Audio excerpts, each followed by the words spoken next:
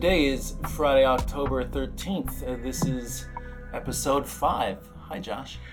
Hi, Eric. How you doing? I'm going to talk about the transition to farming and the farming trap and what that means. But we're going to start off again sort of where we left off last time, which was the development of modern humans and how we developed abstract thought and the ability to make advanced tools, and that this coincided with art and probably a transition to what we would call modern language in the sense of being able to convey abstract ideas. So we're using abstract ideas in our language, we're putting them on the walls of our caves, and we're using them to understand the world around us and improve our technologies. So fishhooks and needles that I talked about last time. So all of this is happening at sort of the end of the Middle Stone Age, Middle Paleolithic. It was about 130,000 years ago in a period called the Eemian Interglacial. And it was super warm then. So we're in the middle of two glacial times, and all of the genes that had sort of been happening all over Africa, around skulls, the beginning of chins, these language genes, they're all coming together and mixing because the population is doing really, really well. And so during this time, all of these characteristics come together into the modern human with a round forehead and a chin and a flat face and a smart brain with thinky thoughts that they can paint on the walls. All of this is happening roughly the same period of time, and then stuff gets bad and the glaciers come back. And this is a colder period than any before. Each wave of glaciers goes further and is colder than the last one. So we had been making steady advances both in our physiology as well as in social group dynamics. Right. Well, this is and then we're slammed by a new thing. So this is ice age essentially. Yeah, this is a theme in our history that things are good. We expand our populations, and usually associated with getting colder, things get really bad, and it gets dry, and we have to change. So that happened the first time when we went on the Serengeti. It happened a second time when the ice ages started 2 million years ago, is when we got the big brains. And then it happened again at the end of the Eemian Interglacial. And so now it was time to move because our population was crashing. Everyone was dying because there was no water. The game was dying. All the food was dying. And so waves started to leave Africa. And so there was probably multiple waves, with one leaving about 100,000 years ago that brought these new genes for abstract thought to the Neanderthals. But in that first wave, the Neanderthals won, and the humans disappeared, leaving Neanderthals with a few new capabilities. So you start seeing Neanderthal art at about this time. Mm-hmm. You see handprints on the walls. So there definitely seemed to be something that humans had invented that allowed this kind of abstract approach. Burials, the idea of thinking about the world outside of yourself, not purely as you yourself, but what are the animals I'm chasing? Can I represent them in some way? How do I talk about them? This seemed to have now left Africa. And then the other thing they got was some of the human mitochondria. So that's how we know this had actually happened. We can find human mitochondria in the Neanderthals. But all of the humans disappeared. And then again, this happened again around 60,000 years ago. Now, we were at this point Homo sapiens. We were Homo sapiens by now, yeah. So certainly we had tried once, we interbred a bit, and then just couldn't make it. Couldn't make it, yeah. And so then we tried again 60,000 years ago, and our populations right now are at the lowest point ever. So Homo sapiens has been reduced to almost nothing. There's maybe a few 100,000 of us in total, and 60,000 of us over a period of probably a couple thousand years managed to leave Africa. Interestingly, through the Middle East, so Egypt, Israel, Oman, Saudi Arabia, these are the places we're moving into, and it's where we meet the Neanderthal and interbreed with them, and then quickly start wiping them out. This is the second time. This is the second time, our second leave. So now we have entered into an ice age world. As we're moving into it, we wipe out the Neanderthals. They're gone. What is it that changed between the first time and the second time that allowed us to wipe them out instead of just die? Who knows? Could have been luck. It could have been improved technology. There's some evidence that we fought a war for 5,000 years in one of the valleys in France and actually developed something like arrows. There are small little triangular tips that would only make sense for something like an arrow, maybe a dart, but more probably an arrow. A super advanced technology that would have been very useful against the Neanderthals. And even that technology didn't allow us to survive there long enough, but they didn't push us entirely out that time. And so it was probably a matter of who was evolved for a particular habitat. We were Africans.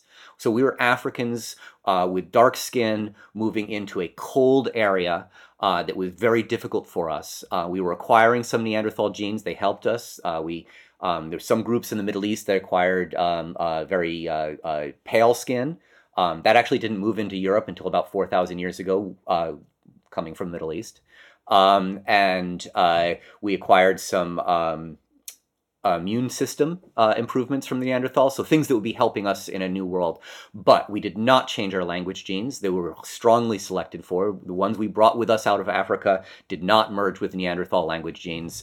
They stayed purely human because any change was a bad change. And so we had this collection of genes. We moved into the new world. We used our sophisticated technologies to get us through these hard winters. We were living in caves often, particularly in Spain, south of France. Other groups were moving to Indonesia, also living in caves. So we find the art actually, perhaps from some racist preconceptions, but more probably just because the caves in Europe showed things like a mastodon, whereas the caves in Indonesia showed the same animals that still live there today. So we didn't assume they were older. And so we thought all of this old art started in Europe. But now we know that the earliest cave art is actually being found in Malaysia and Indonesia, in Sulawesi. And it shows the animals that still live there today because they weren't in the same kind of climate change as Europe was, right? So Europe was in the middle of a major ice age with very different animals. And a huge pressure from the humans living there on those animals. And so they changed a lot after the Ice Age, where Indonesia's tropical, Malaysia's tropical, so those animals didn't change. And so what we see there is the first art, and we've only recently, really within the last 5 years, realized that this is true, that it wasn't Europe, it was everywhere humans were going, and everywhere where they lived in a place like a cave where you could paint on the wall and it wouldn't get decayed. I'm sure we were painting on everything we saw, like trees, but the trees didn't last. So only the cave paintings survived, and our preconceptions was that it was all Europe, and now we understand it was everywhere we went. So it was these new technologies associated with the abstract thought, with the ability to make art, with the ability to imagine the world around us in a different way, presumably that allowed us to spread into this very harsh world. We were a tropical species, and we were moving into Ice Age Germany. And it was very, very cold. We were looking at mile-high glaciers. There were huge furry animals and people who were just as smart as us already living there who would also kill us. And we beat them all. we killed the cave bears in the caves. We moved into their caves. We killed the Neanderthals. We moved into their caves. And by 40,000 years ago, we were the dominant species. And so we sound terrible. We're also great. I mean, we're so we're so flexible. We're building these communities that live together and can survive under very harsh conditions. And wiping out everything in our path. That isn't us, yes, and then fighting each other, I'm sure, but also learning how to build culture and to trade with each other. So there are trade goods that are now moving across thousands of miles already. So jade is moving from the Alps to northern England, or by 6,000 years ago. So we're building communities, we're building trade networks, and eventually, as the climate begins to warm again, we move into whole new sets of abilities. First, starting with growing grain. So around 10,000 years ago or so in northern Turkey, in Anatolia, near Mount Ararat, interestingly. The first wheat develops. It's just a weird mutation. You have two parents, I have two parents, I have two sets of chromosomes from my two parents. Wheat has six parents. It's not something that biology would predict, so it really just happened kind of weirdly. But it happens every once in a while, particularly in plants. Corn did something similar. And when it does, you get more genes, which makes bigger food. And if we cultivate it, it can survive. It's not great if something's living in the wild because there's other factors on it, but once you find this wonderful, strange new mutation, you can keep it going. And so we used to think that we would start off with something like a city that would require agriculture to keep it going, and that you would then get cities growing from the agriculture, and you would then have specialization, and you would develop things like pottery and things like that. So it was farming, population, cities, technologies. But that's not. We now are finding out that what happened in Anatolia was actually ceremonial centers where hunter-gatherers were coming around things sort of like a Stonehenge and living in these areas and wiping out the grain to the point where they needed new sources of food. And because they were always throwing their stuff into the same garbage heaps, the grains that grew out of this, they discovered they could eat it. They also discovered they could ferment it into beer. So really at the very beginning of time is beer, because if you throw the beer into the fire and dry it, you have bread, or if you just let it rot and sit next to you, it's beer. And so these ceremonial parties were based on. If you throw the wheat into the fire. Well, you soak it because it's too hard. You can't just eat wheat. So you soak it in some water so it's softer. And then you think, I can soften meat with fire. How about if I start softening my grain with fire? And it might boil, but it might solidify into this sort of burnt lump of stuff. And you discover things like natural yeasts will make it bubble up, and then it's tasty. And so it's a very short distance from soaking grain to seeing those bubbles to drinking it and it's alcohol, or burning it and it's bread. It's the same thing. So it's been with us since almost the beginning of community. Right. So these hunter-gatherer ceremonial groups were starting with farming to make themselves beer for their ceremonies. But then because their populations were doing so well, they wiped out all the game around them. And so then they became obligate hunters. So they obviously got farmers. They could no longer subsist on the wild game, and they had to move to farming. And this is why it's a farming trap. Once you start farming, it's easy to live in a place. And as a hunter-gatherer, you're hungry all the time. And that gets you out of the cave into the danger where all the nasty animals are. And then you go kill something and run back to your cave as fast as you can. Whereas if you're a farmer, you have food all the time. You have it stored. You can keep your grains in a place and keep them stored. But now you get all the other problems because you're living in one place. You no longer can move from place to place where there's new game. So you've killed all the animals around you. And so now you're even more obligated to eat that grain. What happens when there's a drought? Your whole valley will die. What happens when there's a flood and your crops that are in the lowlands wash away? Again, the whole valley can die. So the farmer's life becomes much more precarious. Our bodies shrink. We become smaller because when there's a famine, only the smallest people survive because you need less calories to live. And so we went from hunter-gatherers, 6 foot tall with 1350 cc brains, to farmers who are 5 feet tall, and our brains were 1100 cc's. Over how much time? Say 4,000 years, 5,000 years.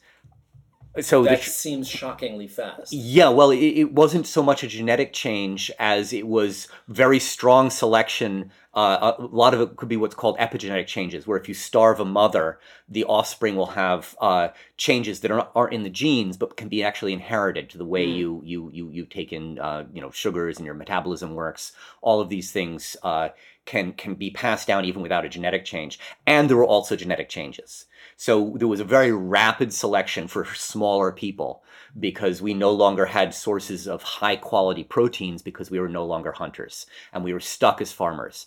And many of the myths that we have relate to this. So we're building these communities. We're building the beginning of civilization, as at the same time we're putting tremendous pressure on ourselves. Our populations are growing, doubling every 100 years or so. And so in a few thousand years, we have tremendously big populations that can only live by farming. We've shrunk. And we've developed all of the evils of farming. So large populations living in the same place, you have waste problems, right? You're drinking dirty water, especially once you get animals involved with it. So you're drinking the dirty water from them. So we have, cholera and all these other diseases that are able to spread through communities. We have real warfare. Up until this time, it would have been raiding probably for more women, right? So if you have a polygamous society, the old men tend to have all of the females, and the younger ones need to get them somewhere. And so they will go raid the next door communities. And so we'd always been doing this. But there was a transition with farming to something where you could actually invade somewhere and get real goods from it. You can steal their grain, their stolen grain. That's a value you can carry back with you. You can steal their land. As soon as you have their land, they're no longer hunter-gatherers. They can't just leave and go to the next valley. You've taken something and you've doubled your production. And you can steal the people. You can make them your slaves. And if you have slaves, you can now control a much larger production. You can have a bigger army, and you can go do it again. And so you have the development of not just cities and city-states. You used to get walls around your city to protect them with the farms outside, but the people can hide in the city until the raiders go away. And you have goods worth stealing, from your people to the grains to the land itself. And all of these things are coming directly from farming. So our lives became, in many ways, much more difficult. We're periodically starving to death every time we have a drought. We're also destroying our environment. Any place where farming starts, you see erosion because we've chopped down the forests and all the hillsides get denuded. And so you go from these lush forests to something that looks like Greece today, where you see open rocks everywhere because the soil just gets washed off the hillsides. And you can see it anytime people move in, you see huge amounts of sediment happening in association with pollen that you would associate with rise of agriculture in an area. So we're environmentally destructive everywhere we go from the very beginning. We wipe out the larger animals all around us, and we destroy the soil. And so farming civilizations periodically collapse due to environmental destruction. For example, they think the Anasazi were weakened during a prolonged drought, not just because of the drought, but because if you live in a desert and you irrigate the desert, the irrigation itself builds up salt in the soil. As the water evaporates, it leaves the salt behind, and there's nothing you can do about it. And the longer the drought lasts, the worse it gets.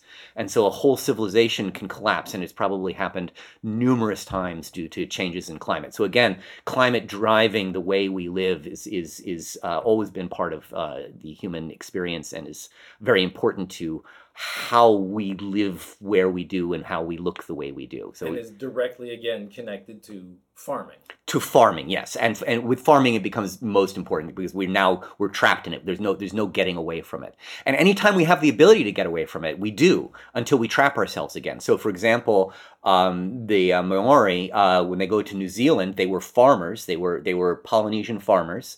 They get to or Micronesian, depending on which group you want to put people in, and they get to New Zealand and they immediately become hunter-gatherers again because there's large flightless birds everywhere. And they can hunt them down. And it's a great way to live. And it only lasts a few hundred years. They wipe out all the large, easy-to-eat animals, and they become farmers again.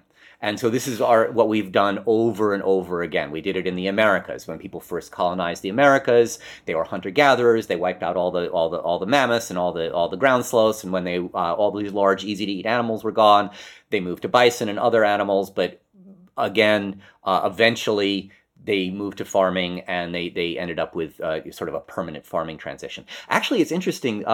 Some of the Native American groups, I would say, managed a more sustainable approach than most other groups have done, where they were able to have a development of farming and not completely destroy the environment around them, where they had managed burns in areas. They kept forests for hunting that were not inhabited, and then they had areas that they did their farming with squash and corn, and so they were able to have a supply of food in that way. And so it was a really interesting thing that was developing, particularly in the Northeast, but in several areas where they had actually figured out a way to have the best of both worlds, where you're not starving because you have a reserve from farming, and you have the high quality food that a hunter-gatherer can bring in because they hadn't killed all their deer and they hadn't killed all their moose, and there was still forest bison, larger than the plains bison, wiped out as soon as the European settlers got here. But of course, exactly. No, again, we're terrible people, but every once in a while we figure out a way to live better, and it really works, and it becomes sustainable, meaning you can keep doing it for 1,000 years and you don't destroy everything around you. But you need a very productive, stable climate, for example. Right? We're moving into a new period and that's I would not. also assume you need a fairly limited population. You have to keep your population in control, and you can't have major changes to your habitat. So you can't go through. So it's all a very delicate balance. It's very delicate balance. You can't go through a 50-year drought. It's going to be very, very difficult. And the first thing that's going to go is all of those animals you are working very hard to sustainably keep around you, because now everyone's hungry, and now you're really trapped. Right. Now you need to farm more. Right. And so this happens over and over again. And that's why I say in for example, in places like Greece, where there's been, the whole history of civilization, you have periods of farming with periods of huge amounts of erosion, followed by probably a collapse. So, for example, the Bronze Age collapse, some people think was associated with the destruction of all the civilizations, and that this would have ended farming in particular areas, lasted for hundreds of years, so the trees grew back, and so the erosion went away, and so the environment improved again. But then civilization comes back, and everything gets denuded again. So there's these periods. Round and round we go. Round and round we go, but with this sort of constant ratcheting forward, hopefully, of understanding ourselves and making more sustainable cities and more sustainable environmental interactions. If we have any way of keeping that knowledge over time, which we don't seem to be very good at well, it's interesting because we do actually have deep myths of this transition. So Jacob and Esau in the Bible. Esau was the hunter-gatherer. He was the hunter traveling in the wilderness, and he comes home hungry. And Jacob says, "Sure, I'll give you a bowl of porridge in exchange for your birthright." And thus there are no hunter-gatherers. So they traded a bowl of porridge for the birthright. They know this happened, and it's right there in the Old Testament. So these are things we know about, right? We know about it in the Old Testament also. When Adam and Eve are kicked out, what's the first thing that they're forced to do? Is Adam has to work for his food from the sweat of his brow. He has to farm. Eden was hunting and gathering. Now Adam has to farm, right? So these are our myths. We totally understand what's going on. One of the most interesting ones is in ancient Egypt. So the Egyptian civilization starts around 5,000 years ago, and it's not a coincidence that at that same time there was an extended cooling period that made the Sahara become much drier. And so hunting and gathering became more difficult because what had been something like the Serengeti, where the Sahara is, dried out to the current desert, and people had to move along the river. And the only way to get enough food living on a river was to start farming. And so they went from a hunter-gatherer society to a river-based farming society very quickly and became the Egyptian civilization. And in their myths, they talk about how Ra, the sun god, lived with the people. But they did not worship Ra properly, and he didn't get the respect that they needed. And so the eye of Ra, which is the sun, became Sekhmet, the female goddess who is a lion. And she is the lion of the desert. And where she walks, everything burns. And so Sekhmet came, and she burned basically what the Serengeti was and turned it into the Sahara. And when Sekhmet burned the Serengeti, everyone was dying. And so the people took red dye and they filled a lake of beer with it. They made a lake of beer. So again, beer at the transition to farming. They filled a lake of beer, they dyed it red, and they tricked Sekhmet into it, thinking it was a lake of blood. And she, in her anger at the disrespect for Ra, because she was the sun, and she was Ra, and she was Sekhmet, and she was the lioness. Powerful female, right? Lionesses, they're the ones who actually do the hunting. She's the one who is representing hunting and gathering in this idea. So she goes from a hunter, female, drinks this beer, beginning of agriculture, beer, passes out, and wakes up as Hathor, the cow, and holding the sun in her horns. And Hathor eventually becomes Isis, holding the sun in her horns. So this is a transitionary period that we have very much in our religion, in our mythology. We understand that this was a trap we got ourselves into. This is not seen as a wonderful moment. This is seen as a really hard moment. And many religions have the idea of things going downhill. And I think it is very much based on this idea of the transition from Eden to the transition to eating of the fruit of the tree of knowledge and becoming farmers, and everything becoming hard, and no longer being able to just reach out and pick the fruit from the tree, but you now have to work for it. Never thought of this way. Well, thank you. That's where I wanted to get to with the farming trap is trying to explain how our beginning understanding gets us out of Africa, gets us into a hunter-gatherer society spreading all over the globe with our art, with our technologies, wiping out everything as we go. And then as the Ice Age ends, farming becomes possible. And because we're lazy and because we don't want to be hungry, we turn to it. And that's the trap. Little could we have known. I think we do know. I think we always know. Before we even started farming? God told us not to eat that fruit. Indeed he did. We knew. Because we did it over and over again. We would become farmers, we become hunter-gatherers, and then we become farmers again. We're lazy. We're lazy. And we know. And we will always trade being hungry for our birthright. Although the farming life, from what you say, is the harder life. It is, but you're not hungry. So that's not lazy. We're just afraid of being hungry. We don't want to be hungry. Yeah. That I can understand. Yeah, okay. So it's not lazy. It's actually, a hunter-gatherer has more free time. And it's a better activity. You know, what would you rather do? Like go for a long walk and shoot a bow at a deer and then carry it back and eat it? Or dig holes all day? Yeah. Back-breaking work. Yep. So next time? Yeah, next time. We'll have to think about where we go from farming. We might talk about adaptations it's done to our bodies, adaptations it's done to our societies. I would love to start getting to how these adaptations inform the decisions we have to make today with the bodies we have right now. Absolutely, we're absolutely getting there. Yeah. All right, excellent. Well, thank you very much. See you next time. Thank you.